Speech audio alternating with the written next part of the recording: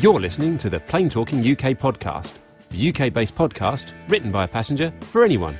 And here are your hosts, Carla Stebbings, Matt Smith and Neville Bounds. Well, hello everybody and welcome to episode 224 of the Plane Talking UK podcast.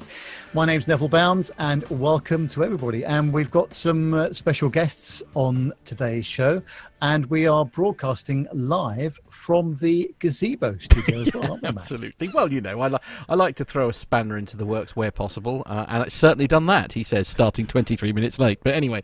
Yes, a slight technical moment, but we're okay now. Yes, so, yes. And also joining us over there is Owen as well. Hey there, guys. I was helping get Matt's house rewired. Yes, literally, yes. I have. You don't want to see, and Nev, you would be horrified if you could see what's sort of around this table now. It was all neat. It was never proved beforehand, but it was, yeah. It got like appropriate cable guards and trip mats and all sorts of things. Now it's just utter chaos. By 6 minutes before the show was due to start, we decided we'd make a trip somewhere else to find some So more you've managed wires. to replace, tidiness with functionality. Yes, haven't you? indeed. Which is always always an the way added forward. bonus. Yes, absolutely. Indeed, yes. So as you can probably tell, we do have another person who has joined us on the show, and his name is the legendary Captain Al. Hello, Captain Al. Hello to you. Good morning, good afternoon, good evening, or goodbye, depending on where you happen to be. Right, yes. Yeah, indeed. Yes. Yeah, this seemed like a really good idea at 4:30 this morning, didn't it, Al? It did, yeah. That's 4:30 Polish time. Right. So that's like yesterday in UK time. So Nothing good ever happens after 2 a.m. No, good point. Yes. So what have you been up to this week, Al? You've been flying this week? Yes, I spent the first part of the week in the simulator doing my recurrent training and checking. As some people will know, the airline that I work for has two parts to it, so I have to go into the simulator quite frequently. So it's a bit of a necessary chore. So I did the simulator, Sunday and Monday. I dead-headed out to where I am now, which is Katowice in the deepest and darkest part of Poland. Not too far from the border with the Czech Republic, and not too far from the border to the Ukraine. So I came out here, and I've done a few flights over the last few days. Did an early flight, or early 4 flights this morning, and I've got a couple of days off here before doing some more flying, before heading to Riyadh next weekend. Yes, because you're representing us next weekend, whether you like it or not, by the way. Oh, right, okay, I'm now down to the sole person, am I? Well, no, is Pip not still going, or is he? Yes. I mean, Sure, we're sending those the two boy hours. Pip will be there, but I mean, he will be wearing his undoubtedly his plane safety hat. Well, yes, if he could indeed. afford to buy one. Yeah, and right. use one. Indeed, absolutely. Indeed, yes. So, so brace yourselves, ladies and gentlemen. If you are going to Riyadh, then obviously Captain Al and Captain Pip, not Captain Pip, I've just promoted him, Pilot Pip, will be floating around at Riyadh. So if you do get a chance to, make sure you better take over, Nev. Captain I'm Pip, not. more like Captain Pugwash. Right, okay, good.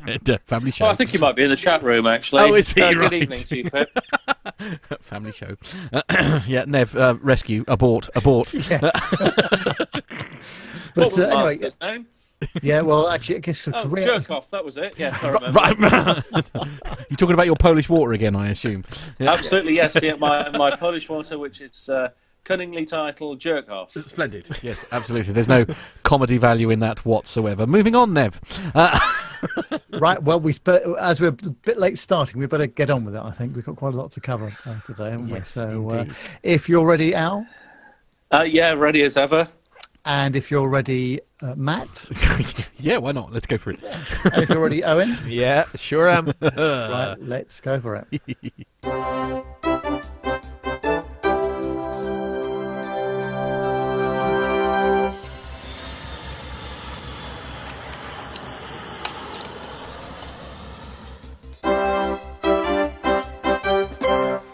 Well, starting off the commercial segment this week is on the mix96.co.uk website, Pardon? which is our local radio station, funnily enough, okay, right, near where I live. And the headline it says, Can you do the jingle? Are you able to just do the jingle for us? Yes, but obviously there's a royalty of course, involved yes, there, absolutely. so I can't do it. No, but it says, are there too many planes over Aylesbury Vale? Now, Yes. you may know Next. that is an area where I live. The way this story is written, that I think they could have done better. But it just, let me just tell you what it says. It says, if you live around Aston Clinton, Tring or Wendover, and these are towns about sort of 4 or 5 miles from where I live. These are real towns. They're not made-up places, are they? No, they are real. And some of them are good scores in Scrabble, but they are also very good towns. Right. Well, it says, have you noticed more planes flying over? Well, one man says that there has been a big spike in air traffic and wants Luton Painful. Airport. Yeah. I mean, that's obviously to make sure that the controllers aren't sitting down for too long. No, of course. Yes, post the thought. And he wants Luton Airport to do something about it. Oh. In over 20 years of living in Aston Clinton, Phil Clark says he's never known so many flights passing overhead. He said, Sunday was a very sunny day, so I was outside in the garden most of the day. I would say that they were continuous, one after the other, into Luton Airport. They were so low you could almost touch them. You could see the colour of the plane. Just a point of order there. If his arms are 4,000 feet long, right, yes, then of that's course, excellent, and well done him. Perhaps his middle name is Tickle, as in Mister. And you could see the colour of the plane probably because it's probably a lot of EasyJet going into Luton, and they are very distinctive. Are they? Yes, the orange does sort of stand out quite well, doesn't it? Especially with the sun out. Yes. Of course, Well, yeah. anyway, Phil's been trying to talk to Luton Airport about this, saying it's affecting the quality of life for hundreds of people. About 3 years ago, I noticed a real increase in number, frequency and noise from aircraft flying into Luton Airport. They are incredibly low and incredibly noisy. It drives us mad, really. It says made, M-A-D-E. Excellent. Nice one. Next 96. The airport's Neil Bradford said that they try to strike the right balance. We work hard to strike the right balance between maximising the benefits that a successful airport can bring to the local community and reducing the impact of noise where possible. Our noise control measures are some of the most stringent of any major airport. And these include a ban on the noisiest types of aircraft, an annual cap on the number of night flights, and the lowest noise limits. In addition, we've imposed further restrictions on night flights this summer to reduce our noise footprint. But Phil told us some of what the airport has promised isn't enough. Luton Airport are also talking about this temporary night ban over the summer. Temporary is no good. It has got to be a permanent night ban. And the airport added, we take local residents' concerns seriously about noise and we welcome feedback via our dedicated noise website and regular community noise surgeries. Well, the other thing, of course, that's been happening over the last 2 or 3 weeks is that the airports around this sort of area have all been on easterlies, I would imagine, so that they'll be landing in the not the normal direction. So Right. that's probably a contributing factor to this. But you operate out of Luton quite regularly, Al, I guess. Have you been? Yeah, absolutely. And I'm just trying to sort of place sort of Aston, Klingon, Tring and Wendover. Right. I mean, I know roughly speaking where Aylesbury is. Are they all in the Aylesbury area? Would They be? are, yes. Yeah. I mean, Tring's in Hertfordshire, but Yeah. they're all within about a 5-mile radius, basically. of So Aylesbury. roughly speaking, how far from Luton are these towns and villages? Oh, probably a driving time, 35 minutes, I guess, something like that. So probably about 15 miles. Right, okay. Not far, then. Well, if they are 15 miles, then as you've quite succinctly pointed out, the aircraft are going to be 4,500 feet or thereabouts, and they'll be in the landing configuration, so hardly at its noisiest. No. So I'm afraid it falls into the category of tough. Right. Yes. Okay. I mean, I know what you mean by this, though, Al. To be fair, because I mean, many people will know that I spent significant years being a landlord of a pub, and one of the things that used to be challenging at best was the amount of people who would come and buy a house that was next door to a pub, and be surprised that there might be some kind of even quiet noise occurring, say after 11 o'clock at night, and be very surprised that there is the risk of being disturbed. And you do your best to minimise that, but I mean, it's like, do more than look at it online before you buy your house. I mean, if airplane noise is going to disturb you that badly, surely you need to, I mean, I suppose it's different if you own the house and then they put an airport right nearby it, or they put another runway in, for example, which is probably what's going to happen all around, Heathrow at some point, etc. But do these people not get used to it, though? I mean, living beside an airport, do you not get used to hearing all these noises very, very frequently? Well, don't forget where he's talking about is, say, very close to where I am, and it's not. I don't think it's distracting at all, really. It's just because the weather is what it is, so they're all on easterlies for the moment, and that's how it is. And when you look up, there's no clouds in the sky to hide them. Yeah, exactly. Yeah. But obviously, Luton Airport is a very large employer as well in the Bedfordshire and Hertfordshire area. So it's it's an important part of the infrastructure, definitely. So and it's single runway there, so there's not. I don't see any sign of expanding that at all. Do you, Al? They're very restricted on space. No. I was just having a look to see where Tring was, and. I don't know where the other places in the article are, but Tring is actually south of the final approach for Luton, and most of the traffic coming into Luton tends to come to the north of Luton, and therefore not really going to be over that area. And I mean, it's strange, really. I mean, yes, there is more traffic going into Luton for sure, but I'm surprised that this gentleman feels that they're so close that he can touch them. That's not really the case. And actually, aircraft going over Tring for landing on easterlies are going to be.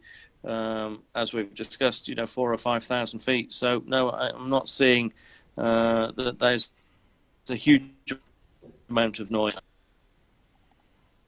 Yes, so and also, of course, the sort of traffic that's using it, they tend to be modern aircraft, modern Airbus and Boeing products, and some BizJet, all of which, I mean, I think the airport does a very good job, actually, of trying to minimise noise, and they really try to be good neighbours. Yeah. Well, absolutely. I mean, aircraft going in and out of Luton fly what's called a continuous descent approach. So basically, the idea is that you don't level off at any point on the approach. So when you level off, you have to thrust on, which makes noise. So all of the operators are set fairly stringent targets by the airport. And we try to be as environmentally conscious as we possibly can. But I'm afraid if you live under the flight path of an airport, you are going to see aeroplanes going in and out. No. Yes. Well, do you know, that's shocking. That's blown me, Al. That's a revelation. That is. I really shouldn't drink, should I? I'm going to stop drinking.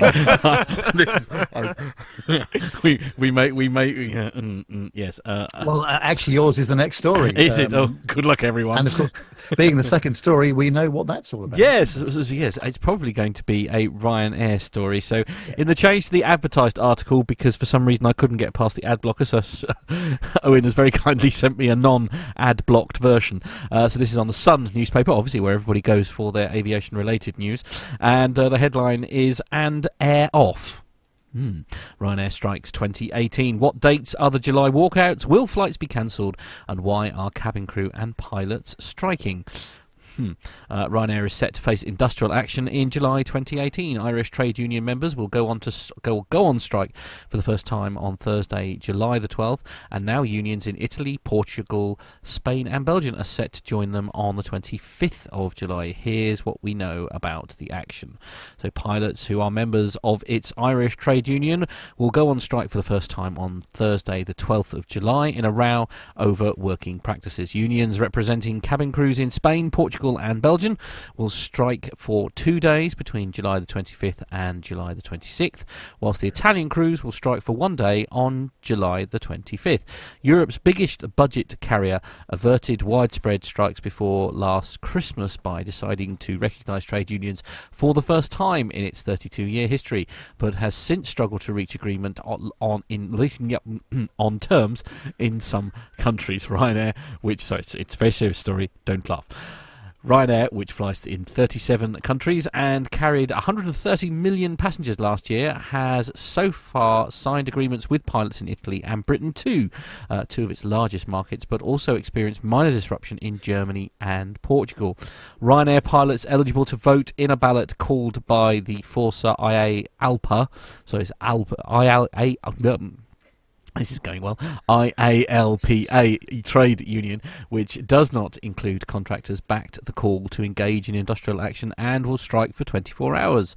The union, which said 94 of 90 of the 95 ballots, that's quite a strong yes, isn't it, returned in favour of industrial action, has advised Ryanair that it will notify it of additional strike days in due course, but also remains available and willing to engage on the issues. Some 120 union members, most of them captains, are directly employed by Ryanair and are able to strike, a spokesman for the union said. Around 400 of Ryanair's more than 4,000 pilots are based in Ireland. So will my flight be cancelled is the question. It is too early to say which flights will be affected by the pilot walkout. At the moment, only pilots based in Ireland are striking. However, it is one of the busiest times for parents, as schools in Northern Ireland are already on their summer break. So what have Ryanair said about the issue? Ryanair said that it would contact customers travelling from Ireland if the strike went ahead and invited the union to its offices for talks. Since Ireland accounts for less than 7% of Ryanair's flights, we expect that 93% of our customers will be unaffected by any strike, it said in a statement, while Ryanair has also had success in Britain and Italy signing recognition agreements with cabin crews. Some of its crew will gather in Dublin on Wednesday to demand better conditions in their first ever pan-European summit. Shares in the airline are down 21% from an all-time high last August, before it had to cancel 20,000 flights over a rota fiasco triggering the pilot unrest. So yes, it's a little bit watch this space, I suppose, isn't it? We're not enough detail is known at the moment about it. I mean, there's no doubt there is going to be an impact from the strike action, is there? I mean, that's a given, really. It will be interesting to see who flexes their muscles the most, whether it's the union or whether it's the Ryanair management. It's going to be one of those very cagey games, I suspect. Yeah, and a lot of people hanging in the balance with holidays booked for that time of year as well. It's not going to be good. Well, I mean, I've always said that there's no point in threatening industrial action on a Sunday in the middle of the winter. So if you're going to, as a union or as an employee group working for an airline, going to flex your muscles, then the summer is definitely the time to do it. And why not go for peak summer? So if it happens to be one of the busiest periods of time in Ireland, then go for it. But it'll be interesting to see how this plays out. I think it's probably fair to say that Ryanair management have played kind of hardball with unrest in the past. But the pilots, they have a strong bargaining position, and we've already seen that there's been a rippling effect of Ryanair having to acknowledge that they're legally obliged to enter into agreements with unions, and now, of course, they're therefore obliged to enter into negotiation. And I think it will be very interesting to see who is able to play the ace in this game of poker. And what media coverage comes out of it afterwards. I'd be kind of interested to know what sort of press coverage they get about the result of the strike as well, because these things always tend to be hyped up at the start and before the strikes and everything, but very little comes after. So it'd be interesting to see if they'll publish anything like that. Yeah, and it's also interesting because Ryanair are downplaying it and saying that it's only 7%, but that's quite a reasonable amount. If you were to, have 7% of your bank balance taken away, you'd want to know all about it, wouldn't you? Right, 7% of about 20 quid is... No, okay, all right. I should just say, apologies during the show, there seems to be some unrest in the chat room. I think that's the best way to describe it. I don't know if you might have to wield your blue spanner of death at some point here, Nev. It's getting a bit out of control. Yeah, well, I was thinking of blocking Carlos for starters. Yeah, well, absolutely. I think so. A career-changing move, possibly. Could well be for all of us, yes, absolutely. But yes, it's well, it's going to be one of those, isn't it? We're going to have to suck it and see. And as you say, I mean, all right, 7%, but that it will nevertheless, as far as Ryanair is concerned, that will be an entire base, essentially. It'll be more than an entire base. It'll be an entire country. It will also unsettle the investors as well, because they will start to look at this and think, well, is this the start of, is this the tip of the iceberg? Yes. I don't think this is the end of. I mean, even if they agree it, I mean, it's. I guess that's one of the. Looking at the bigger picture here, I guess that's one of the reasons why O'Leary has been so sort of anti unions, from the start. I mean, that's I guess the thing, isn't it? Anyway, we should probably move on. Who is next? It's Owen is taking the next story. I'll take the next story from ttgmedia.com, and this says EasyJet granted ATOL license for 185,000 passengers. It's acquired its own ATOL license for the first time, a move the airline has told TTG is necessitated by the new package travel revelations. It's license number 11446. Was listed on the CAA website on Friday morning, on July 6th, that's this morning, and grants the airline capacity for just shy of 185,000 ATOL protected seats from September 2018.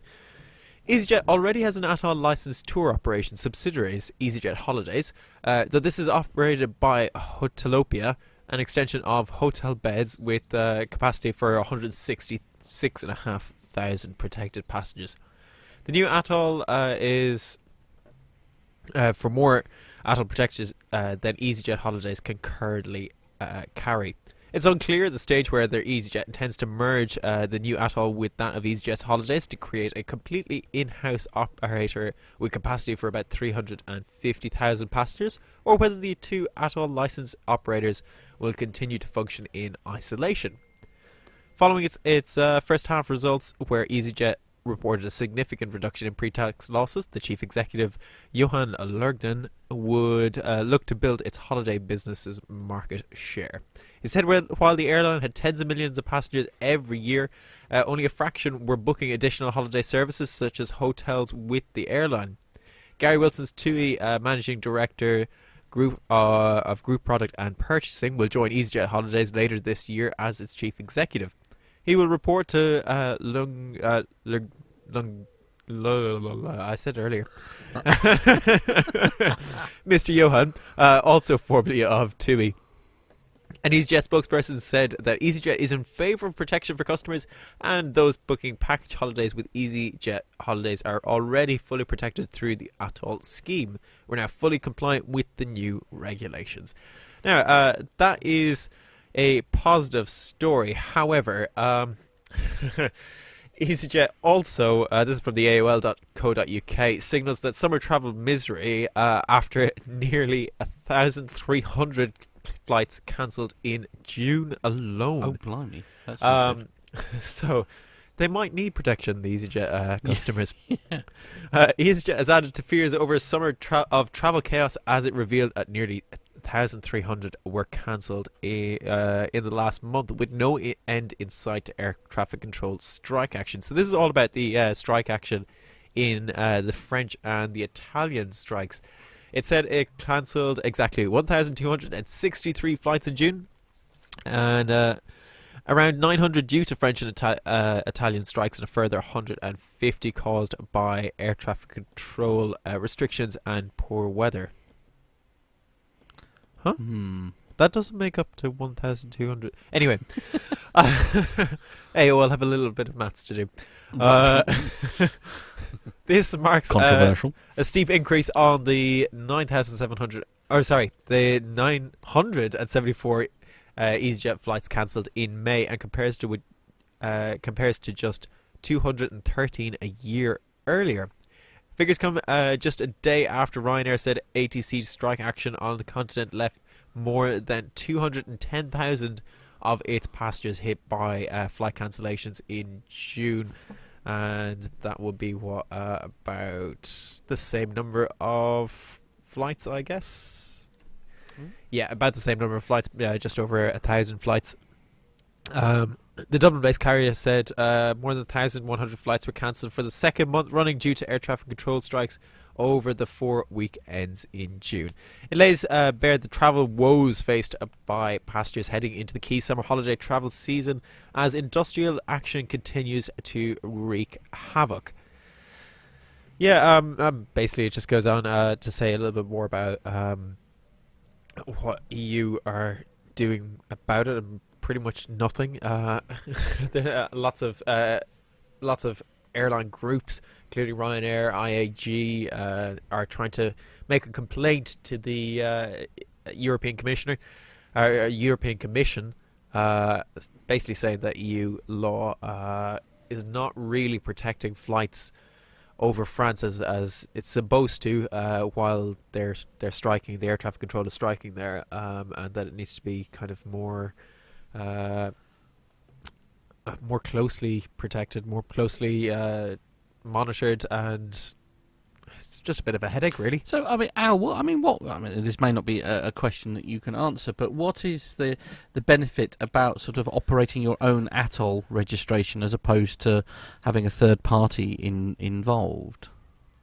It's a very good question, and I have been trying to work out why EasyJet are doing this. And on face value, I have no idea at all. Okay. Historically, in the past in the UK, and I'm going to prefix this with, I do not think this is the reason. Okay. But with regards to EasyJet, but historically in the past in the UK, airlines that have issued ATOL certificates for their flights have been required to do so by the CAA. On the basis of their financial stability. Okay. So, for example, Monarch Airlines had to do this for a period of time, and they're not the only airline that has had to, whereby the CAA step in and say, okay, we have concerns about your financial stability, so you now need to issue ATOL certificates to each and every one of your passengers.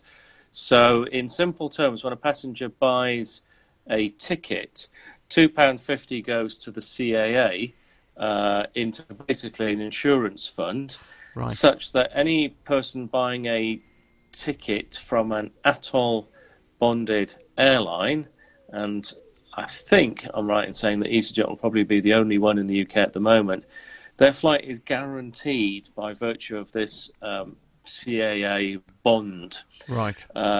So and like I say, on prefix this with this is, I don't think the reason why EasyJet are doing this, but if the airline was to fail, then that money is used to provide rescue flights, as in the case of what happened with Monarch.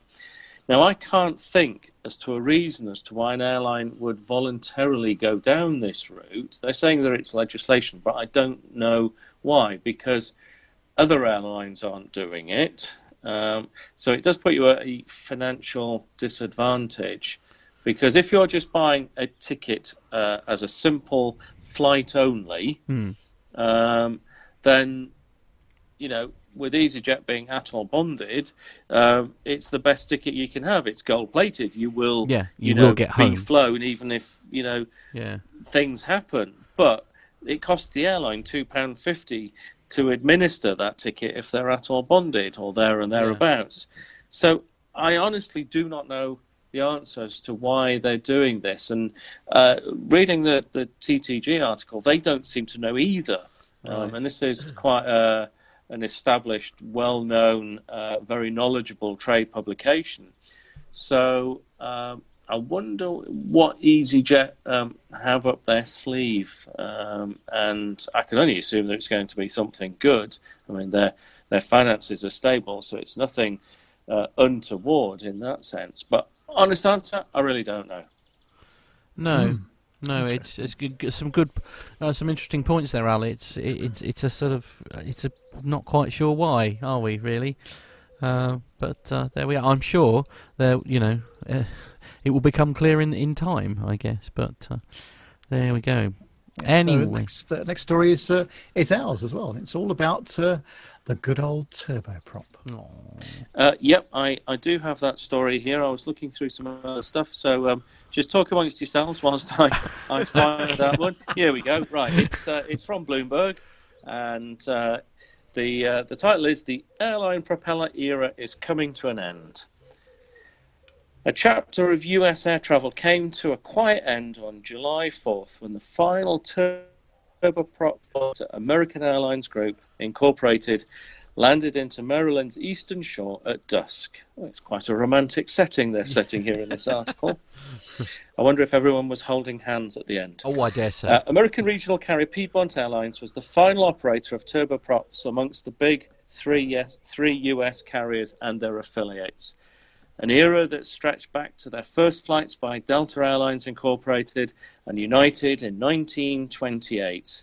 That must be when Captain Jeff started flying. Okay. American's initial commercial service in June 1936 used a Douglas DC-3. United ended its prop flying on May 31st with their last service in Guam. Piedmont Flight 4927 or 4927, as the Americans would prefer, a Bombardier Dash 8-300 arrived in from Salisbury, Maryland at 8:35 p.m. local time. Wednesday, so that was on 8:35 local time on Wednesday from American's Charlotte, North Carolina hub. The Dash 8 first flew for Piedmont in May 1985. Piedmont also created a documentary film to celebrate the Dash 8's retirement. The retirement of Americans' prop planes followed similar decisions at Delta and United Continental Holdings Incorporated, which have replaced them with a mix of Bombardier and Embraer SA regional jets. American replaced the Salisbury flights with Embraer Airlines Company, briefly flew Boeing 717s and 727s, but never turboprops. What that's got to do with the price of fish, I don't know. Of course, the turboprop is hardly gone from US skies. Horizon Air, a subsidiary of Alaska Air Group, Inc., still flies the Bombardier Q400, and Empire Airlines, Inc. flies the ATR 42-500 in Hawaii for Hawaiian Holdings, Inc. The collective turboprop retirement was reported earlier by the Cranky Flyer blog. I beg your pardon.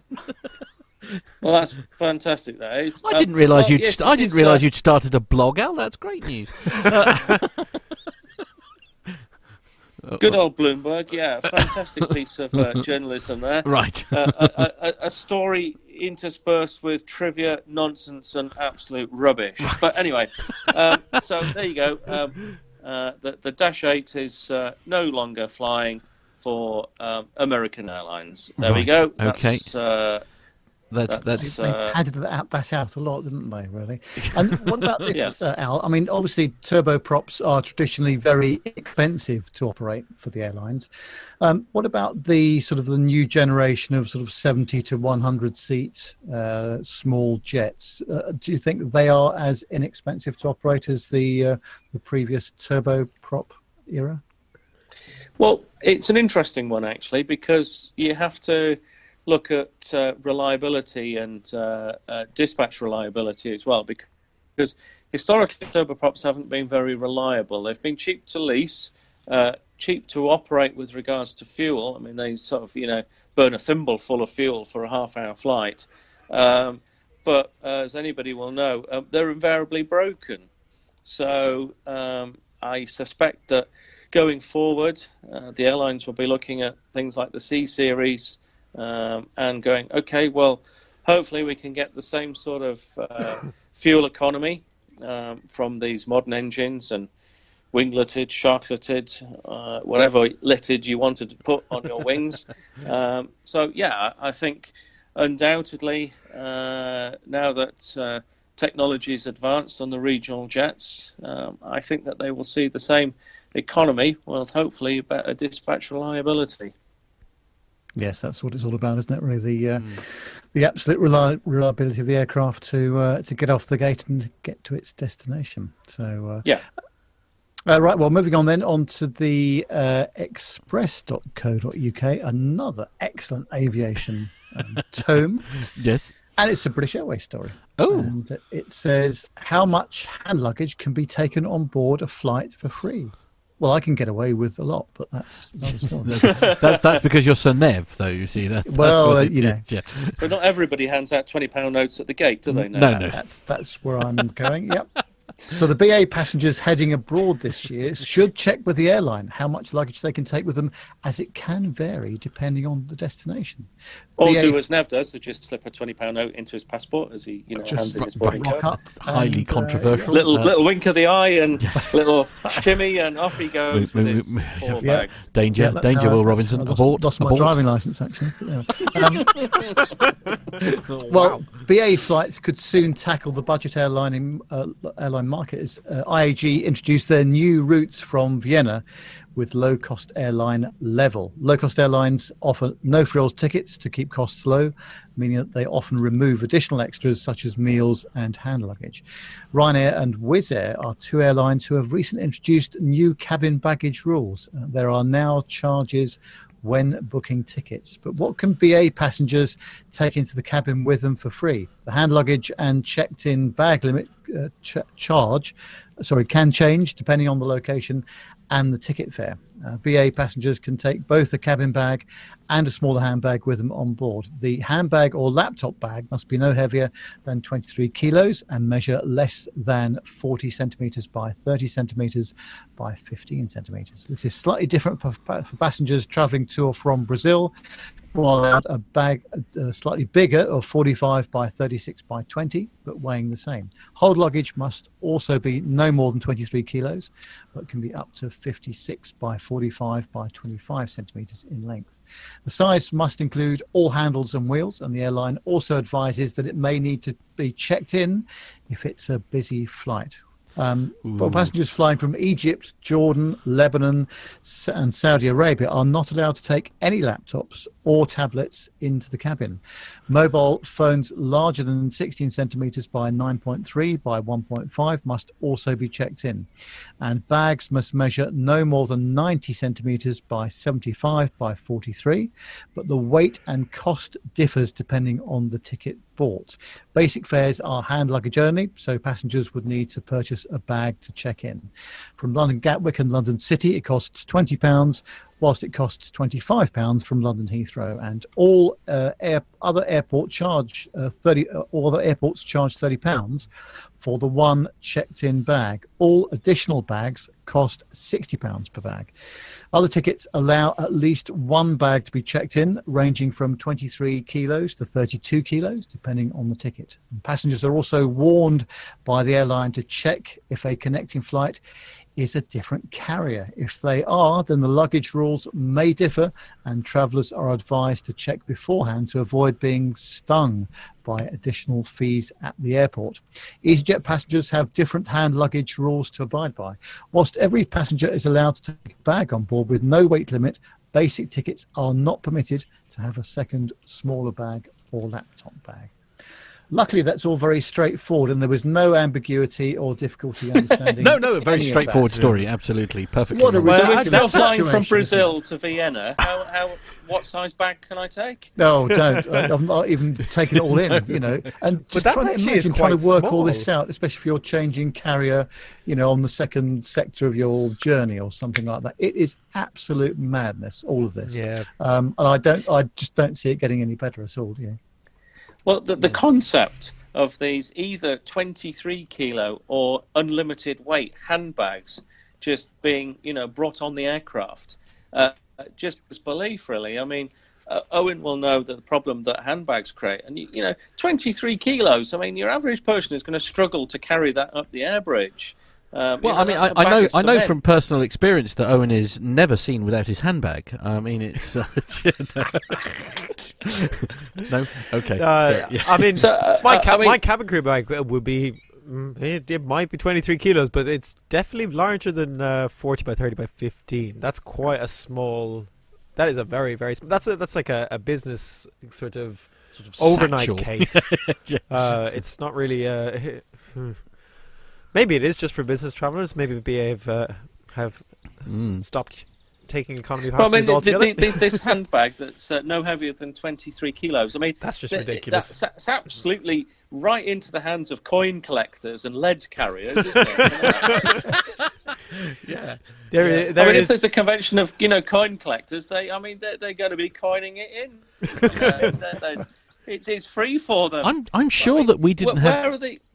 I'd say I'm sure we didn't have that much like suitcase weight when we went through when we went to New York with not American. Who did I fly with? I've forgotten now. United. I'm sure we weren't allowed to. I think we were right on the limit of. I mean, that's a very heavy bag. 23 kilos is a bag of cement. I mean, most people would struggle to lift it any significant amount. So how the hell is it going to go in the hat bin? And how is it going to be safe if you have if let's say, just for devil's advocate here, you manage to get 3 bags that are 40 by 30 by 15 all into the hat bin and all at 23 kilos. I don't think that the hat bins are stress tested for that amount of weight. Well, as you all know, the hat bins do have a maximum permitted weight. Yeah, in they them, definitely do, and it is yeah. placarded, and you won't get many 23-kilo laptops in there. I'll tell you that. If they're carrying around 20-kilo laptops, I think it's about time they updated them. I think that's, I mean, that sounds like, do you remember the old ones with the floppy disk drive and the orange screens? I mean, those were probably 20 kilos a throw. I wouldn't recommend throwing them. I mean, you would kill people with them. But yeah, it's. Well, no, that also poses another issue. If for example, someone opens them up and something has been placed in there correctly. Yeah. They fall down. 23 kilos is a lot. Because when we went to Rome, I had somebody open the Well, a hat bin above sledgehammer's me, not 23 kilos. So, I mean, and it's not as big, certainly. I'm just going to think, actually, can I take a sledgehammer on board? No, it doesn't quite fit the dimensions, does it? So, No, it's not big enough. Yeah, indeed. You But, I mean, probably take I it had like a mason's mallet or something. I had a rucksack fall out of the hat bin and clonk me on the head when we went to Rome. Yeah. I mean, it And made that's an quite sore, and that might only be 5 kilos, and yeah. 23 is just... This definitely comes into the category of they haven't thought it through. right, yes. They haven't asked one member of cabin crew. I can definitely tell you that much. Absolutely, because they would. Yeah. I'm going to write to the British Guild of Coin Collectors and suggest that they have an outing just to test this out. Right. Fair enough. Okay, we're going to move on then, ladies and gentlemen. Well, just before we move on, okay. there's a side story to this that I think is quite interesting, and it's only very loosely mentioned in this article, and it's got nothing to do with bags. And this is IAG's low-cost airline Level that has started to fly routes out of Vienna. Now, I want to know what is going on in Vienna, because Level have started to operate out of Vienna. Ryanair have gone into Vienna. We've now got Laudamotion operating out of Vienna, and I believe Wizz Air are starting a base in Vienna. So I'm beginning to think that Vienna is going to become a very big player in Europe, because with all of these airlines being enticed there, it's going to be interesting to see where they fit into the global framework of hub airlines within Europe, because it's just growing rapidly, that airport. I think Laudamotion sold some of their slots before they handed over to Ryanair, and I know Ryanair are now operating Laudamotion's flights there. So the Ryanair aircraft that you see are actually Laudamotion tickets. Really? Okay. So Ryanair themselves, while they have a base there, it's not under Ryanair. It's not under Ryanair as most of the public know Ryanair. It's under So basically, Laudamotion. Laudamotion have wet leased Ryanair aircraft then to operate for them. Is that what you're saying? Yeah, but they're kind of wet leasing them from themselves, because Ryanair have bought... Well, they've wet themselves. Okay, well, that's... Ryanair bought Laudamotion, not outright, but I think 75%. Okay. Wow. Yeah, so they're wet leasing them from themselves, basically. Okay, that seems slightly For- bonkers. I'm well, not gonna lie. Well, Who knows what sort of tax evasion? Well, indeed, who knows? Let's not start on that subject for too long. The actually, while we're talking about baggage or suitcases and things like that, we've had some picture messages sent to me from Jonathan Warner, actually. Now, I don't know which airport this was or where he's been recently, but I think it's safe to say that this hard-shelled suitcase has had a very, very rough flight. I've never seen anything... That's my case! Right, it's okay, fair enough. So, yeah, this has been sent in by Jonathan Warner. I mean, honestly, I've never seen a suitcase so bad. I mean, what on earth must have happened to that suitcase for it to end up like that? I just, like, you know, I don't know, was it Swissport on duty, or... I don't know. It looks like a dog was hungry or something. Yes, it had a good lump out of it, isn't it? Yeah, indeed. Yeah, so I'd be amazed if the stuff inside is also unharmed. But there we are. I've come up with a way that you can effectively use this 23 kilos limit. Any liquids that you want to bring with you, you freeze them all and you bring it with you. Okay. They can't really get you for it because it's a solid once it freezes over. I don't want to know about your solids. There's no need for that. Family show. Honestly. Anyway, where are we? Who's next? That was me rescuing some beer from the freezer. Yes, indeed. Yes, I put some beer in the freezer to chill it out, and then our studio guest very kindly brought us beer, and I forgot about it. So yes, it was all a bit frozen in the thing. Anyway, we're going to move on to the next story. This is on the BBC News website, and the headline is Boeing strikes aircraft deal with Brazil's Embraer, which is quite exciting. Boeing has agreed a deal that will give it control of Embraer's commercial jet business. Part of me feels this is a sad story, I think this is a bit of a shame, but the proposed joint venture will give the US aerospace giant a significant stake in the market for smaller passenger planes. Boeing has been Boeing has been courting Brazil's Embraer for some time. The need for a deal has recently become more pressing since its European rival Airbus took control of Bombardier's C-Series regional jet program. Its deal with the Canadian company had threatened to give Airbus a significant advantage in the global marketplace. The agreement, which values Embraer's commercial aircraft operations at $4.75 billion, will restore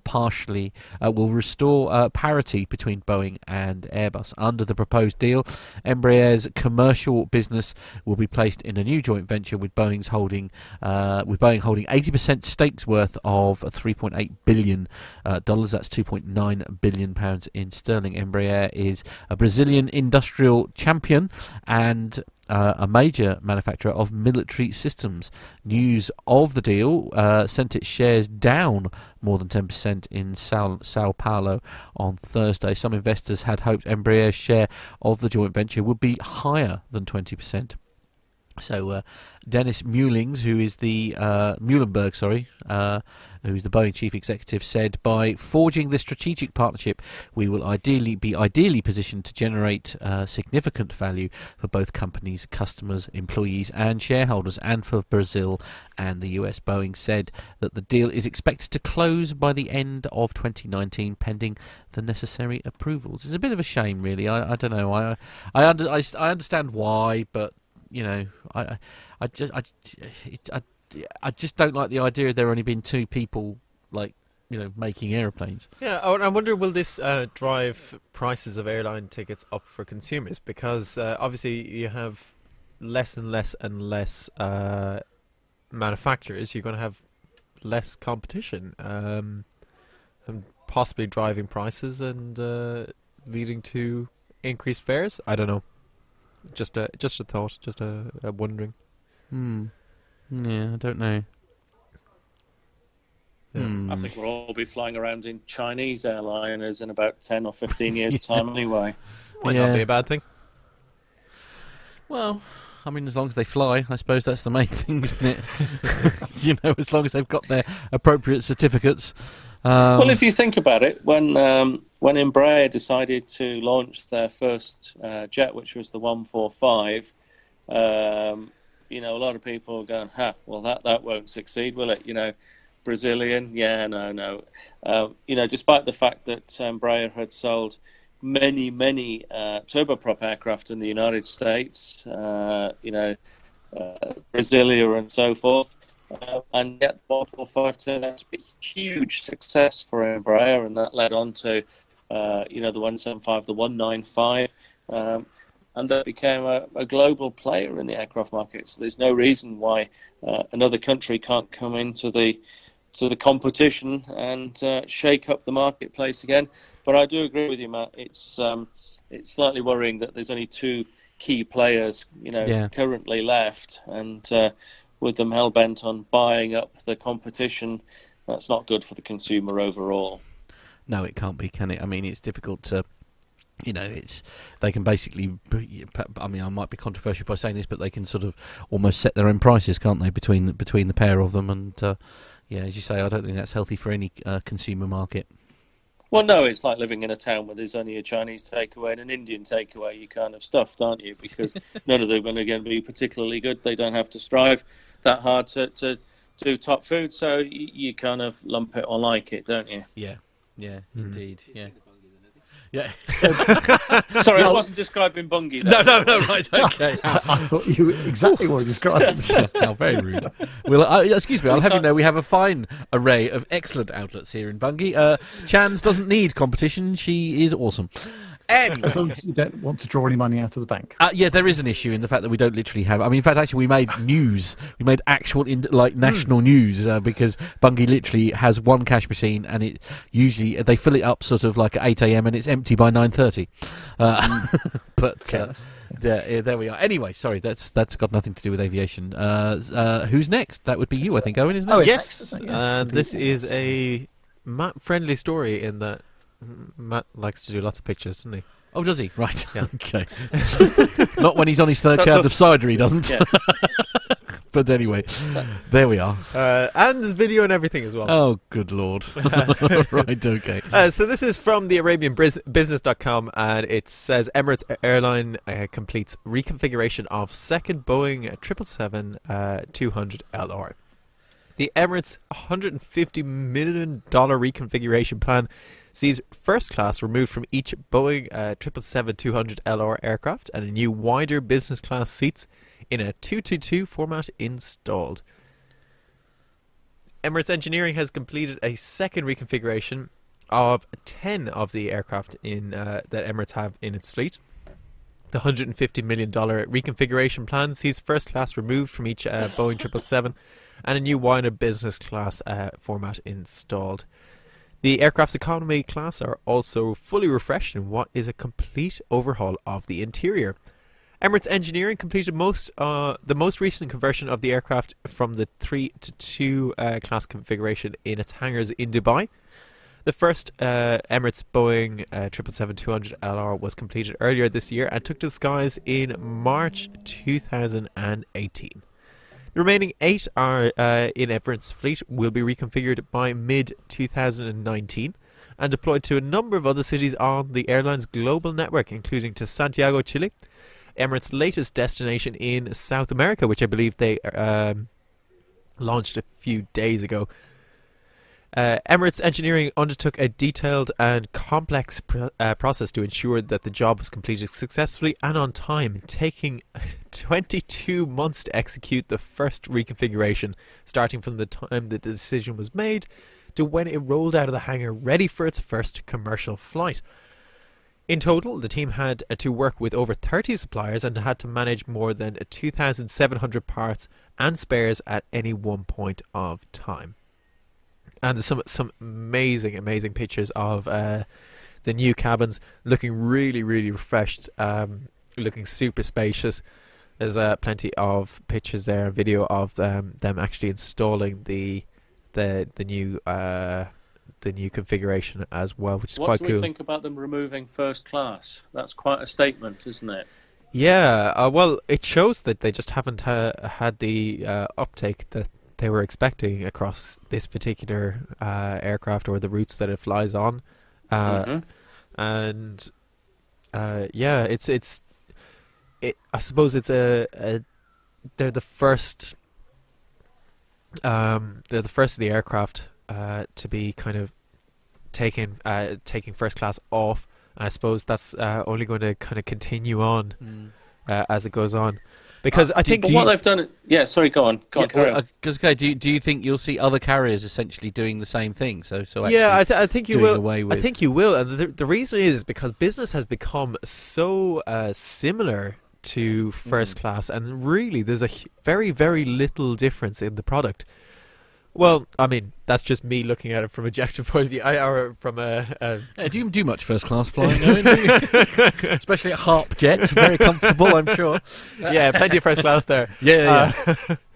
Yeah. But I actually wonder whether this is the effects of the ability now for the ultra rich to be able to have their own aircraft or buy into fractional ownership. And to be able to just hop onto a BizJet from their local airport, go to where they need to go when they want to go. I mean, it's a very positive spin by Emirates, and undoubtedly their business class product is excellent. But I can't help but feel that it's a positive spin on a downgrade, because historically the Middle Eastern carriers have traded on this absolutely palatial first-class product that is now being removed. Yeah, it's a funny one, isn't it? I mean, this is a question we can ask Pip. I mean, is it? Well, you guys might know the answer to this. I mean, if you're paying for a first class seat, I mean, how does that differ to renting your own? To say like hiring, a company like SafeJet to have Pip like take you from where you want to go to where you want to end up. Do you know what I mean? Well, I think that kind of depends on frequency. No, if you're someone who needs to be traveling at a moment's notice, if you're someone who needs to be traveling first class, then definitely it's the airline industry is possibly it's possibly a little restrictive. We'd all like to fly first class. I mean, that's not.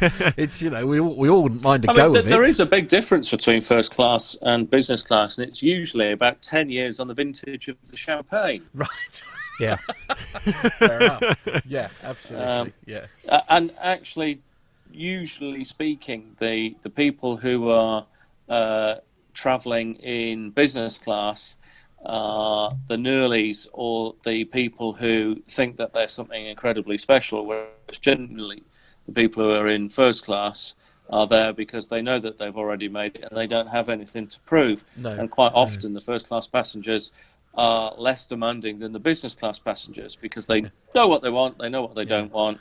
And there will be some people in first class who will just be quite happy to just sit there maybe have a glass of orange juice, carry on with what they need to do, and they're not interested in all of the glitz and glamour. Yeah. It's usually the people in business class who are trying to get everything that they possibly can out of it. Yeah. So I can see why Emirates have taken this view to expanding the business class, but for me, it's a downgrade. But if that's the route that they have to take to continue to be commercially viable, and historically a lot of the Middle Eastern carriers have thrown money at these projects, well, we shall have to see. Well, they're investing $150 million in it, so it has to be something that will work. And I mean, it is only 10 aircraft out of their 300 or so strong fleet. They're presumably doing specific routes, aren't they? That's probably and why they've been sort of pulled. I mean, Nev, what are your thoughts on this? I mean, do you see the same as Al as a bit of a downgrade? Have you ever flown first class over business? No, I never have. Have you not? But I just think about that BizJet versus first class thing. Of course, the advantage about being on a BizJet is that you can go where you want to go, and typically the BizJets, I mean, they do sometimes, but they don't always use the bigger airports. So often it's more convenient for city centre travel, for example, and that kind of thing. So I think that there's always going to be a big market for that. The first class thing, the prices are just so expensive. And looking at some of the BA first fares, as I was the other day, just for a laugh, because I do that from time to time. How much would it cost me to go to New York first class on BA? If I wanted to book it, in 3 weeks' time, and it is eye-watering. It's 7,800. I think we're certainly in nosebleed territory. I think, aren't we? Yeah, absolutely. Well, I mean, there's no doubt that travelling first class is very, very nice. When my wife and I went some years ago, the cabin crew realised that it was our honeymoon. So when we were getting off the aircraft, they equipped us with 10 bottles of champagne to take off. Which was like carrier bags of champagne. So quite clearly, there's an amount of budgetary spend that's available for looking after you. Okay, fair enough. Yes. Yes. And actually, from time to time, it is possible to travel on BA and other good carriers first class without having to go and rob a bank. Right. Okay. But quite often, if you want to go somewhere nice, then it does cost a king's ransom. But it is worth it.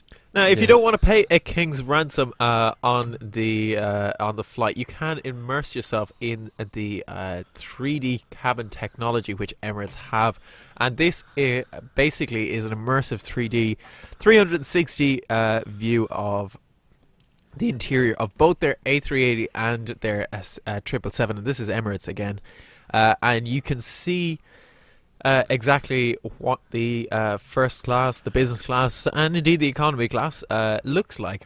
Now, I should just say before Owen starts reading this, I do have a video that I'm going to play. However, I have obviously had to render it down into boring old 2D in order to be able to sort of give you a demonstration, because I'm afraid the PT UK broadcast tower doesn't have the power to be able to handle a 3D video. Yet. So, no glasses required for the forthcoming. Off you go. Oh, sorry, I think you're gonna play it when I talk. So it's become Emirates have become the first airline to introduce web virtual reality technology on its different digital platforms. The 3D seat model is a visualization engine that displays an immersive 3D 360 degree interior of the Emirates A380 and the 777. Oh, excuse me.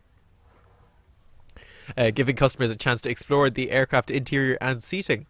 This 3D seat map VR feature allows users to navigate through the economy, business and first class, as well as the onboard lounge and shower spa in the Emirates A380 using navigational hotspots.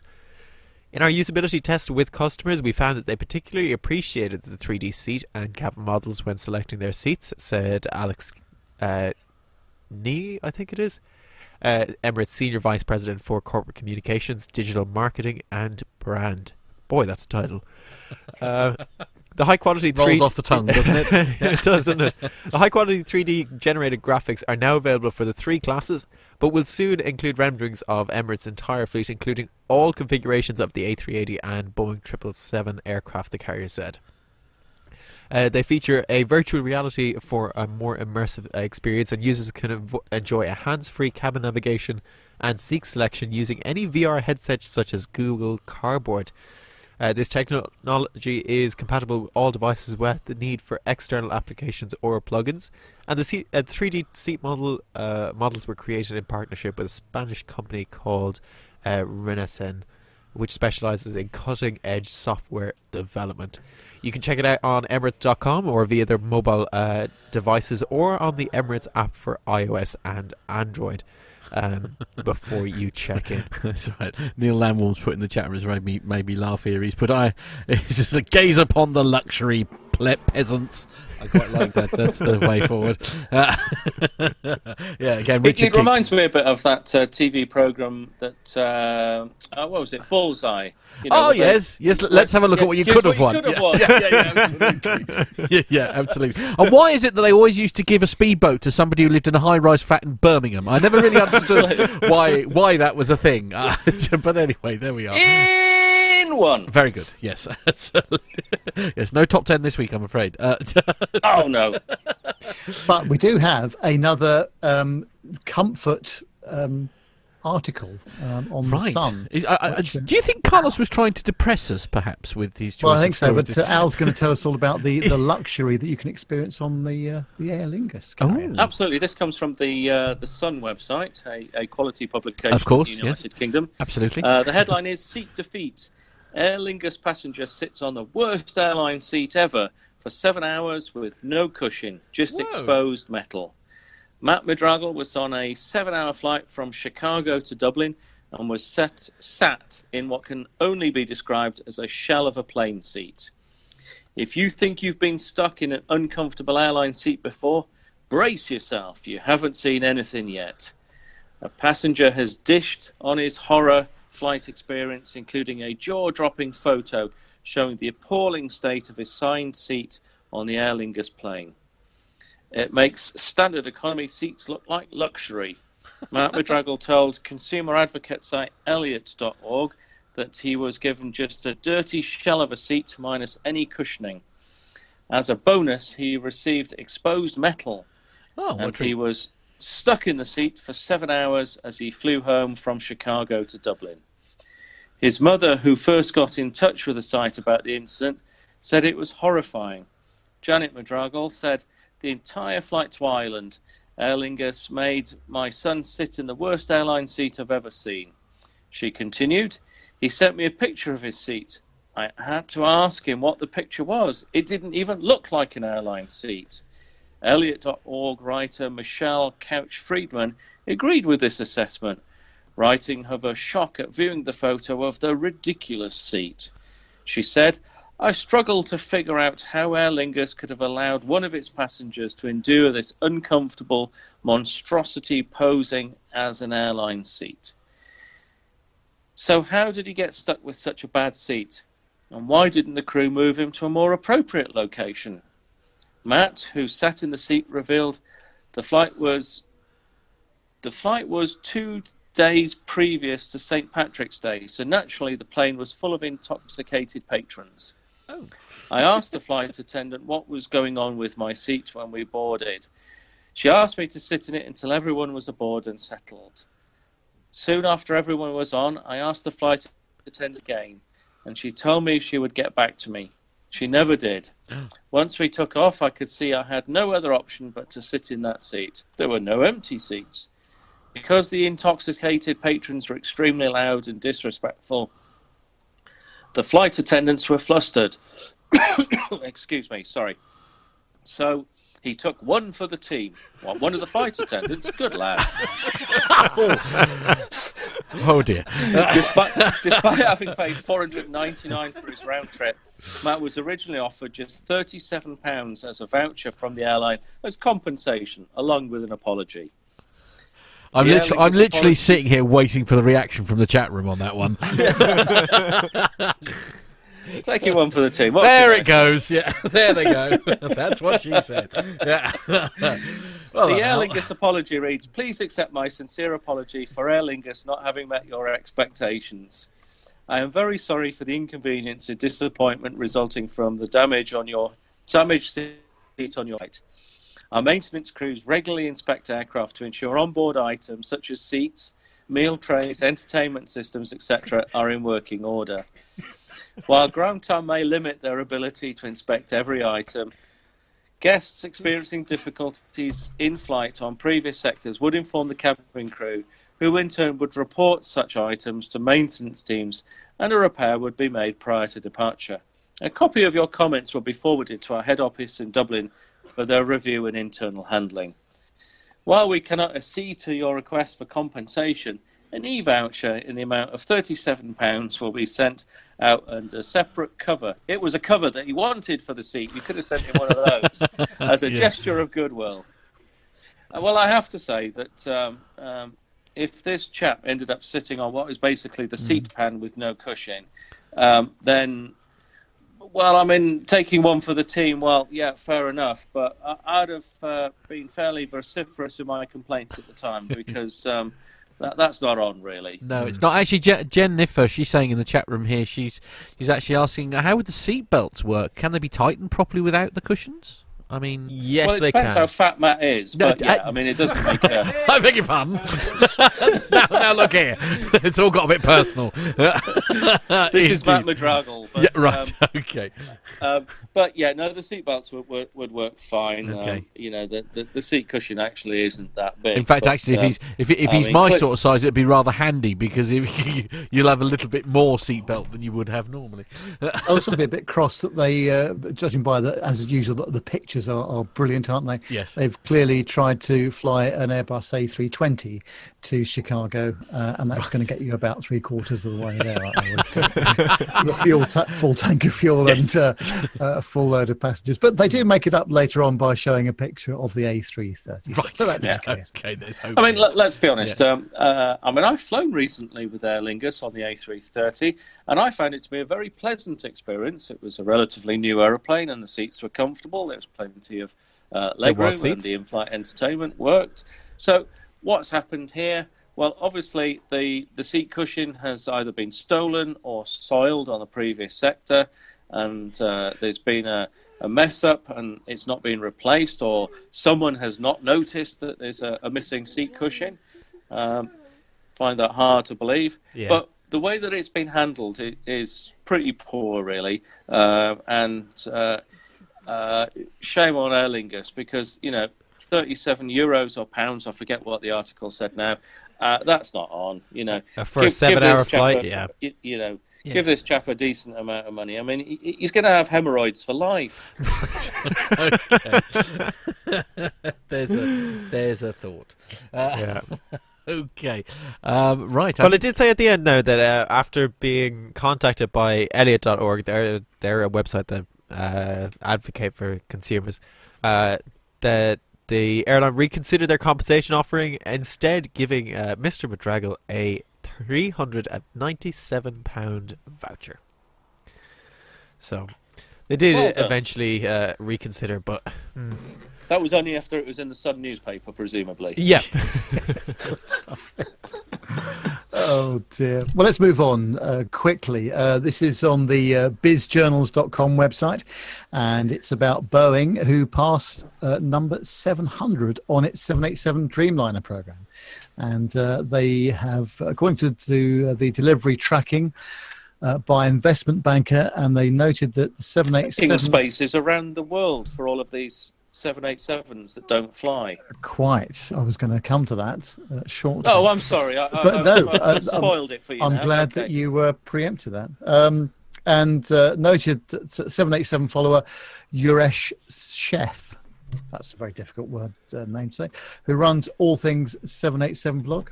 Number 700 appears to have been delivered to China Southern Airlines last week, and Boeing had reached a total of 704 Dreamliner deliveries by Friday. While the milestone delivery came with no fanfare from the company, it did, like all other 787 deliveries, come with plenty of help from Wichita. Spirit Aerosystems, the city's largest employer, builds the complete composite forward fuselage section and other components on the 787 for Boeing. That is work that will soon be increasing, as Boeing has previously announced plans to raise the production rate on the Dreamliner from 12 aircraft per month to 14 per month in 2019.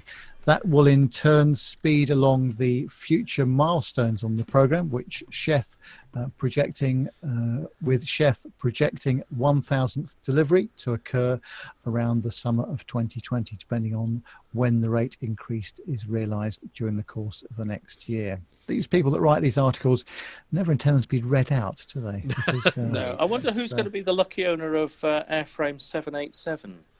Ooh. Good point. Yeah. Ooh, yeah. And will it be in the air at some point with all the problems that Rolls-Royce continue to have with the Trent series that's on the wings there? We haven't spoken about that for a couple of weeks, so I just wonder how they're getting on with it all. Badly. Because I've been a little bit out of touch, but I think the FAA and maybe EASA as well have just put out another notice with regards to aircraft, and I think quite a few carriers have got a few more grounded. So I think it's one step forward, two steps backward. Yeah. Yes, it's going to take him a while to break the back of this, isn't it? Definitely. Certainly is. I should just say, for those of you watching on YouTube, this is my friend Alfie, by the way. This is my little Jack Russell, who is my best friend in the whole wide world. Oh. He's the cutest little thing in the world, and if you're very lucky, like he did when he came into the garden just now, the grin. This dog smiles. I don't know how he does it, but he can actually smile. We've been trying to get him to do it, but he won't. So he's just sort of sitting here looking a bit gormless, really, a bit like his owner. Let's be honest. But anyway, sorry, I will. Well, as Alfie's agent, and we haven't actually signed an agreement yet for the fee for the smiling. Right, so okay, fair enough. All right, yes, I will. More money, more dog chews and biscuits are required, presumably for. Yeah, it was just a simple appearance. The smiling's extra. Right. Okay, fair enough. All right. Sorry. You see, he's a tough worker, isn't he? Eh? All right. I'm going to put you down on the floor now. So you go and see Lisa and Leo. Go on. Oh dear. Oh, that was graceful. Anyway, on to the next story. This is on the newshub.co.nz, and the headline is Airline honours 83-year-old ticket for man's 90th birthday. In 1935, 7-year-old Arnold Nijs won a very special prize. It was a flight around Amsterdam on KLM Dutch Airlines. However, flown by Jeff. Right. However, he couldn't go on the flight as his sister was sick with a highly infectious disease, scarlet fever. So his prize was put away for 83 years until his granddaughter wrote to the airline's board of directors and asked them if they'd still honour the ticket. So the airline teamed up with his 7-year-old great-grandson Jagger to give Mr. Nijs a special flight for his 90th birthday. In a video shared to YouTube, Jagger, accompanied by 2 KLM stewardesses, come to pick up Grandpa Noel up for an unforgettable flight, making his dream come true. To his joy, KLM Royal Dutch Airlines still flies propeller planes, just as they did when he was just a boy, and he finally got to take to the skies for the flight that he won as a child. Well, that's a lovely end of story to end on, isn't it? Really, that's and some very sensible, clever people in the KLM marketing department there, because it's obviously going to cost them a few quid, but it's got them some good media attention, and there's nothing better than a good story in aviation, and maybe British Airways could do with poaching a few of the KLM PR people. Yeah. Indeed, yes. In fact, actually, Lee's just said here in the garden studio here, he said, am I going to sort of, pour petrol on the bonfire of what was last week's good story and sort of see if I can ruin this nice, feel-good story? But I think we'll walk away from that particular. I was trying to play the video because there is a video with it, but it won't play for some reason. So there we are. But yes, what a lovely story that is, as you say, and sensible marketing there, I think, by the people that know what. Oh, here we go. There we go. I can't get it to play the sound, but there we go. So it's Can I get it? Oh, never mind. No, I should have been more organised, shouldn't I? Right, somebody dig me out of this hole, please, quick. Well, luckily that brings us to the end of the commercial news segment. And but up next, a couple of weeks ago, or actually more than a month ago now, it was Carlos and I that went over to Bruntingthorpe for the Cold War Jets Day. And one of the things that I've always noticed about the whole thing there is the enthusiasm of the folks that look after the aircraft that are there and people that exhibit it. And when we went there, there was a very nice looking English Electric Lightning aircraft. And that was a very nice chat that we had with Ian and Steve there. And we're going to play the video now. So we're standing next to it's an English Electric Lightning, I think that's the proper pronunciation for the aircraft. So tell us a bit about this amazing aircraft we're standing next to. Well, the Lightning came into service with the RAF in 1960 and stayed in service until 88. We've acquired, this is the Lightning Preservation Group who own these 3 Lightnings we've got here. Acquired the first one just after they went out of service with the Air Force, and Bravo Quebec over there was the second one that they acquired, which went to British Aerospace, was used as a chase aircraft for part of the Tornado project, and then when British Aerospace no longer had use for it, it flew in here. So that was about 1990, I think. So all 3 aircraft then in sort of airworthy or flight-ready condition? No, this one, which is Mark III, this is a pure museum piece now. There's no engines in it, and it's just maintained cosmetically. But the other 2 aircraft, which are both Mark VIs, not quite airworthy, but they're maintained into a close airworthy standard. So tell the listeners and viewers, obviously, what's it take to keep these aircraft in the condition they're in? Because obviously money doesn't come for free. No, and it's a lot of work. It's a very time-consuming aeroplane. In service, there was something like 400 man-hours in maintenance per flying hour, in that sort of order. I mean, obviously, as we're not flying them, the maintenance isn't quite so rigorous, but we do try and keep them in as near to airworthiness condition as possible. So any faults that do occur on the aircraft, we do try and fix. Having said that, we're not really concerned with the weapon systems or the radar, some of the electronics, because we've no call for that. But as far as the engines, fuel systems, hydraulics and general airframe, we do try and keep them as serviceable as possible. So the aircraft, another taxi run.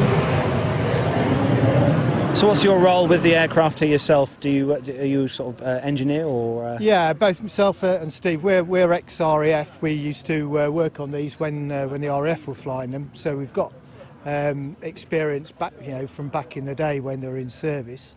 So I personally, I was engines airframe. Steve was avionics. So we sort of try and keep the systems that we know up and running. And there's obviously not just us. There's a group of people with some are ex-RAF and. Fair few in the group actually have never been in the forces but have picked up a lot of knowledge because they've owned the aircraft for 30 years now. Wow. How easy is it to get parts for these aircraft? Obviously these, when they first went out of service, they would take all the spare parts they could from the owners. This was stripped when it first was put on the Gate Guardian at Lucas, and the group went around all places that had Lightnings as standing there as display aircraft. And we would take all the black boxes out as much as possible we could to use as spares. We've got caravans full of black boxes and full of spares, but when the spares go US, we've got no one to fix them, so that's the problem. It's not the spares, it's getting the spares replaced and fixed to put in the aircraft again. But then, as Ian says, autopilot system, not really bothered. Radar system, not really bothered.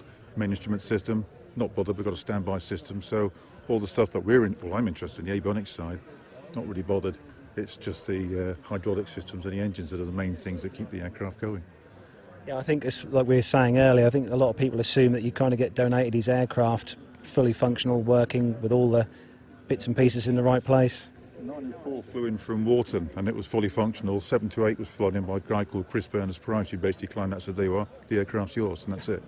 The group bought it, the Air Force delivered it and said, there you are, that's yours. But the problem came when they said, well, how do we keep it sort of serviced and sort of protected from the elements? Because when it first came here, they were covered in just covers. And then they wrote to Rolls-Royce and said, well, how do we inhibit the engines? You can't inhibit the Rolls-Royce Avon. The best thing is to run it once a month. How do we do that? Find someone who can run the Avon engine, and that's how it started. They then went to find people who had been on these things in the Air Force, engine guys. I can run the engine. Right, can you come down once a month and run the engine for us? And then the knowledge spread from there, really. I was going to say, as a group, a preservation group, how easy is it to find, guys like you who are not only passionate but know the ins and outs of the Lightning? There's people coming in all the time. Like today, we've met people here we've not seen since 30 years ago in the Air Force. The word gets around. People come down. If they're interested, they'll come take part. As simple as that. One of the questions we always ask before we wrap up our interviews at air shows, we always ask the people we interview, it's a kind of put you on the spot question. But for you, Ian, it's if given a chance to fly any aircraft, albeit military, commercial, GA, retired or still flying, what would that aircraft be you'd jump into right now, given the chance? Well, I mean, given a chance, it's got to be one of these, really. That's well, we're not here because there's no chance of being able to fly one again. But it would, it would be nice. Yeah, I was lucky enough to fly in them when they were in service in the Air Force. But yeah, I think the list of aircraft actually that pilots want to fly is something like this. Spitfire is obviously near the top of the list. Some of the Warbirds, but yeah, if I was given the opportunity to fly in one of these, I wouldn't ask for a second time. I'd go straight away. And for you, same question, Steve. I'm too tall. I've had a chance to fly a two-seat Spitfire. Couldn't fit in. I'm too tall. I could fly the two-seat Lightning, but I could never fly one single-seat because I'm too tall. I've flown in the Hawk. That was all right. Flown in Tornado. That's all right. So really, Typhoon's the next one. But I've sat in a Typhoon. I used to work on them at Coningsby. But yeah, I go Typhoon. So I'm too big for a Spitfire and too big for a Lightning. Oh, well, there we go. Well, thanks, Ian, Steve, for your time today. It's been great to talk to you both about this amazing aircraft. And just as a quick plug for the listeners and viewers who want to find out more information, is there somewhere they can look to find out? Yeah, Lightning Preservation Group has a website. I think it's lightning.org or lightnings.org. Yeah, and everything we do is sort of detailed on there.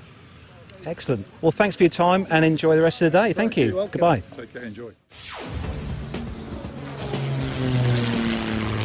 Find this and other great shows at the Aviation Media Network. thevoicesinyourhead.com.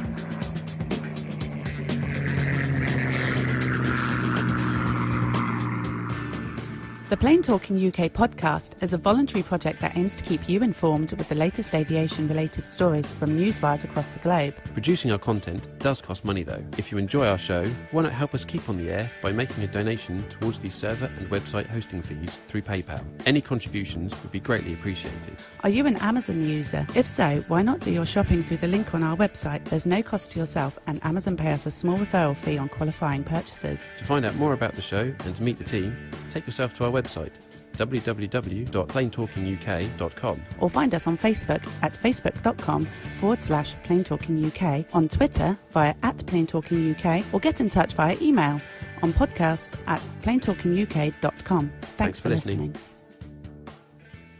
Flybe 5823, Trent Dane for 23R Manchester, Wizz Air 6X, climb flight level 210, direct to Bretlands Park.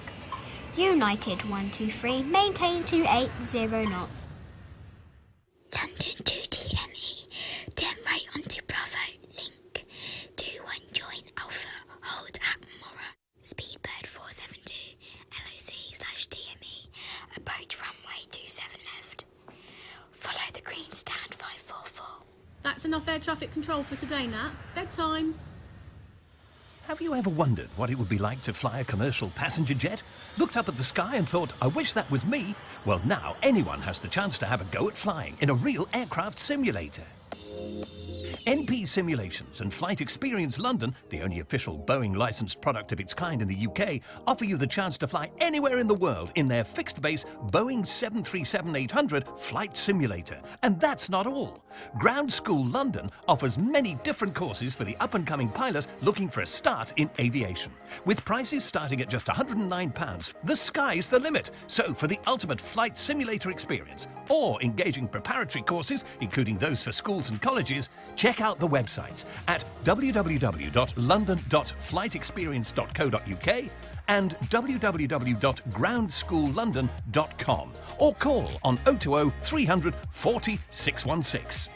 NP Simulations. Fly your dreams.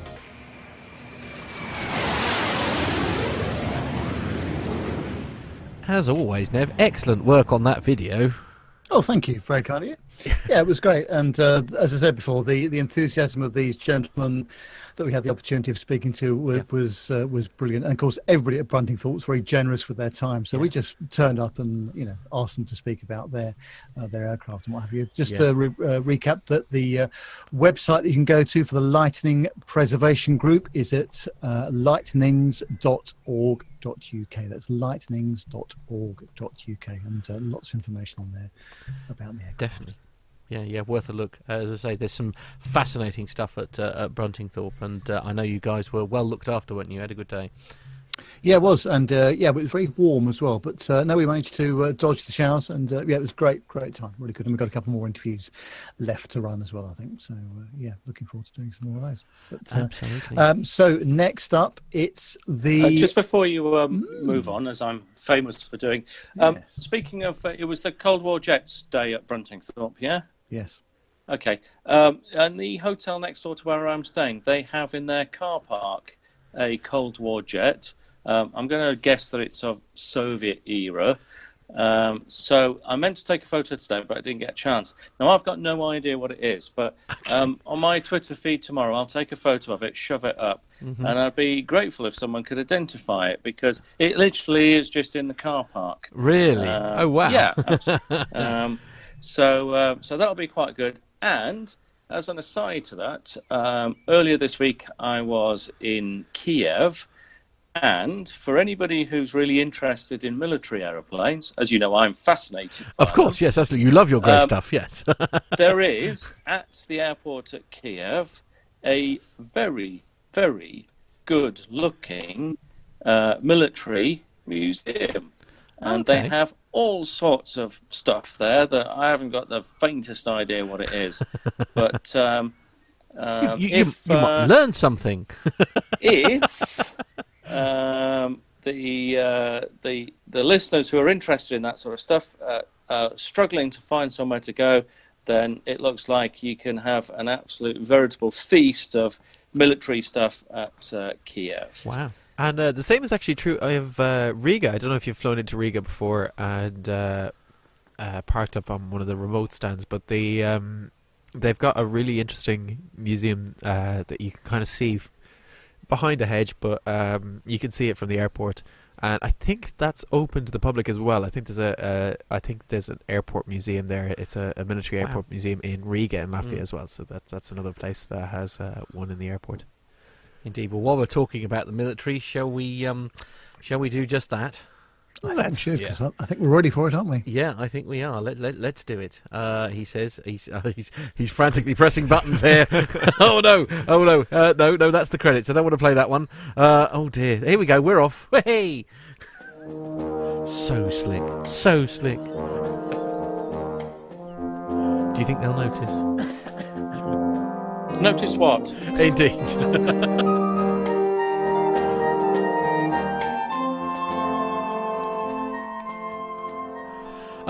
Nev, I don't know. What do you reckon? Should we get Al to read all three of these stories? As he's the military expert, we could do, couldn't we? Yeah, really? absolutely. Yeah. Okay. Grey thing makes noise. Right, okay. Splendid. Is that all three of them? Yeah, absolutely. Probably. Yeah. Okay, Nev, perhaps... We will crack on. Yeah, sure. Yes, the first one's on flightglobal.com, and we do like Flight Global. We do. And it says that Bell Boeing was awarded a $4.2 billion dollar contract from the US Navy to produce 78 V-22 Ospreys, the third multi-year purchase of the VTOL aircraft. The fixed price incentive fee contracts pays for 39 CMV-22B aircraft for the USN and 34 MV-22B for the Marine Corps, 1 CV-22B for the Air Force, and 4 MV-22B aircraft for the Japan Self-Defense Forces. This multi-year production contract provides program production stability through to at least 2024, says Chris Gaylor, Bell Vice President for the V-22 program. The third multi-year contract for Bell Boeing was not a foregone conclusion for the joint venture, but now that it is signed, the manufacturer is guaranteed work for years to come, and in return, the US Navy is rewarded for its bulk purchase with a price reduction. They'll use the CMV-22B for transporting personnel and cargo from shore to aircraft carriers, eventually replacing Grumman C-2A Greyhound, a twin-engine turboprop cargo aircraft, which has been in service since the mid-1960s. The V-22 Osprey entered service in 2007 with the USMC and the Air Force Special Operations Command in 2009. The aircraft has seen action in war zones in Afghanistan and Iraq as troop and cargo transports, though they have been used in humanitarian missions as well. The V-22 can carry 24 troops or up to 20,000 pounds of internal cargo. The VTOL aircraft maximum cruise speed is 266 knots. It's always a fascinating looking aircraft, isn't it, this one? It is. I mean, we're lucky enough that we do, have a friend of the show that flies one of these things, and they're just the most amazing thing, aren't they? They really are. Just can't get enough of them. They're just fantastic, aren't they? Do they do anything for you at all, Al? Anything? No. Right. Fair enough. Okay. Right. Okay. We'll move on to the next story then. And this they look like someone had two completely different ideas and just like, oh well, I'll stick them together and see what happens. And see but whether isn't it that works or such not. a marvel of engineering, though? Yeah, absolutely. A feat of engineering. A marvel of engineering, or just a freak? I mean, right. Okay. Yeah, we'll go with a marvel of engineering. Yes. Oh dear. Anyway, moving on. The Forces Network, forces.net is the next website, and the headline is the F-35B makes first visit to RAF Valley. So the aircraft will begin flying missions next year. The history was made at RAF Valley as the UK's first supersonic F-35B Lightning II jet visited the station. The 617 Squadron aircraft flew the fifth-generation fighter to Valley from its home base at RAF Marham. The jet will be used by the Royal Air Force and the Royal Navy on land and sea for the next generation, with the first 4 aircraft operating from RAF Marham following their arrival from the United States last month. The combat aircraft will work alongside the Typhoon and has multi-role machine capabilities of conducting missions including air-to-surface, electronic warfare, intelligence gathering and air-to-air simultaneously. The RAF will utilise the jets in missions from early 2019 after the current training concludes in the US. RAF Valley is currently the home of advanced fighter pilot training and future graduated from the 4th Squadron, who will go on to fly the F-35 and the Typhoon fighter jets. Very exciting. Absolutely. Now, this RAF Valley, where is this one? I'm sure I saw stories this week where there was. I think we cover it last week where we got these low flying aircraft in the valleys. Exactly. And indeed, we were actually after you last week. And Valley's on Anglesey, so not quite in the same, but in the same country at least. Well, that's progress for me, Al. I'm not going to lie. It's my Welsh valleys and my Welsh is disappointing at best when it comes to my Welsh geography. But it is a beautiful. I've only ever been to Aberystwyth, and that was lovely. So I really should. Okay, well, Machynlleth is very close to Aberystwyth. Yeah. Okay. Oh, that's good. Yeah. far enough from this part of the world, certainly, but then I suppose anywhere is far away from Yeah, here. this is the back of beyond, to be honest with you. It is the back of beyond, isn't it? Okay, And so I'm from Ireland. well, yeah, I should know. Yeah, no, fair point. Yeah, absolutely. So who's going to take the last military story? Oh, then? it can't be military without Captain Al taking a Well, story. that's true. Yeah, so you can have the last story. Oh, do I need to? I need to take one for the team. You do. I? Yeah, absolutely. Yeah. Indeed. Again, it seems. Okay, this is the one from the start. Is that right? That's correct. Yes. Oh. Okay. Wow. Another quality Right, publication then. Yeah. Okay, it's just loading it up. So, yeah, this will be from the Star. Now, I'm presuming that this is not the national Star, unless this will be some sort of local Star. So I'm just agreeing to the cookies. And, right, okay, nice. is this the Rotherham Star by any chance? Yes, it is. Yeah. Okay, very good. Okay. An RAF veteran from Rotherham who was part of the Dam Busters has once again taken flight with thanks to an officer from the South Yorkshire Police and his friends. John Watkins, who sounds very Welsh to me, aged 94, is an RAF veteran who met officers from the Rotherham Central NHP and Armed Forces Day. He had lived in Rotherham all his life and joined the Royal Air Force in 1942. During his service to King and Country, he served with 617 Squadron, better known as the Dam Busters. Sergeant Kirkham, who was ex-forces, met him on the day and enjoyed the stories he had to tell about his service. Thanks to two generous friends of his, who happened to own a Second World War Tiger Moth from the same year as John joined the Royal Air Force, Sergeant Kirkham managed to get John flying again over his former base. A Facebook post by Rotherham Central NHP said, Sergeant Kirkham was a little choked, but of course he thinks it was probably hay fever. John's nickname is Snogger Watkins. Yeah, he's definitely Welsh. Sergeant Kirkham said, what a character he is, and it was an honour to be able to sort out this little adventure for him. John defended this country during war to allow people the freedom to live freely, and this is just a small way to show him how much we appreciate what he did. South Yorkshire Police is committed to supporting veterans like John and those who find themselves struggling with the help of Project Nova UK. Well, fantastic and well done, Rotherham Central NHP. Now, does anyone know what NHP stands for? Have we got a clue on this? No.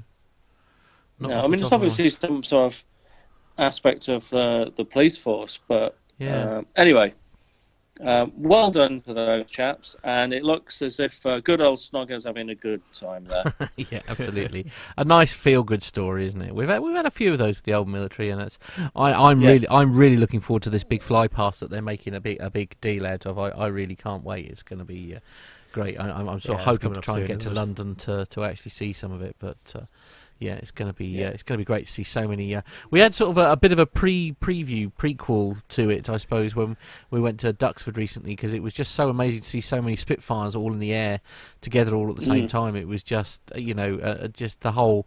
I suppose we've seen it in dribs and drabs, but to have everything all together, and especially flying over central London, flying over Buckingham Palace and things. I mean, that's the logistics involved in that. I mean, air traffic control are going to have a mission. To try and get that, which I know we covered a few weeks ago, didn't we? Because I think they're actually gathering over Southwold, aren't they? They're actually gathering locally to sort of head out towards London, I think, aren't they? Sorry. I think it's 11:25. They meet in Ipswich. Yeah, 11:25. So it'll begin to form over Suffolk to the west of Ipswich around 12:45, and then skirt towards the south of Ipswich, travelling in a southwesterly direction towards Colchester. Pass over north of Colchester, heading towards Marks Tay, Kelvedon, and Witham. Before passing Kelvedon. That's the one. Kelvedon. That's the one. Honestly. Wow. Yes, indeed. Yes. Honestly, the Irish, they're coming here. Actually, can I read the military stories again next time? Because it's fascinating reading these military stories, because later on in that article in the Star, it says, violence erupts at South Yorkshire Working Men's Club after woman attempts to give punter a massage. Right. Okay. I think that's a different story there. Yeah, slightly off topic. Okay, well, I mean, it's fascinating how these military stories just evolve. Right. Yeah, I mean, it's taken an unusual turn, hasn't it? Okay. Going back to that 100-year fly past, just if Yes, you were... sorry, Owen, I do apologise. No. Ahead of myself. Just in case people were wondering when that is, that will take place on July the 10th. So it'll be at the Mall, getting towards Buckingham Palace around 1 p.m. But yeah, on the July 10th.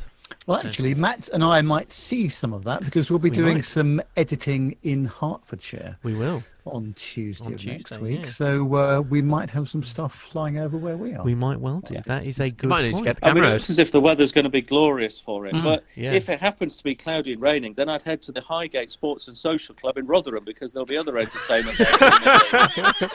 Well, that is indeed true. But as it so happens, I think that just for a change, the British weather is going to do the right thing and give all of the guys that have done all of the exceptional hard work in planning this. Yeah. And of course, the Air Force must, have at least 150 aircraft that they can attempt to get 100 of them, airborne. Because if they start with 100, they're never going to get 100 in the air. So they're going to have a couple of 50 or so spares just to get the hood up. Just to get the numbers up.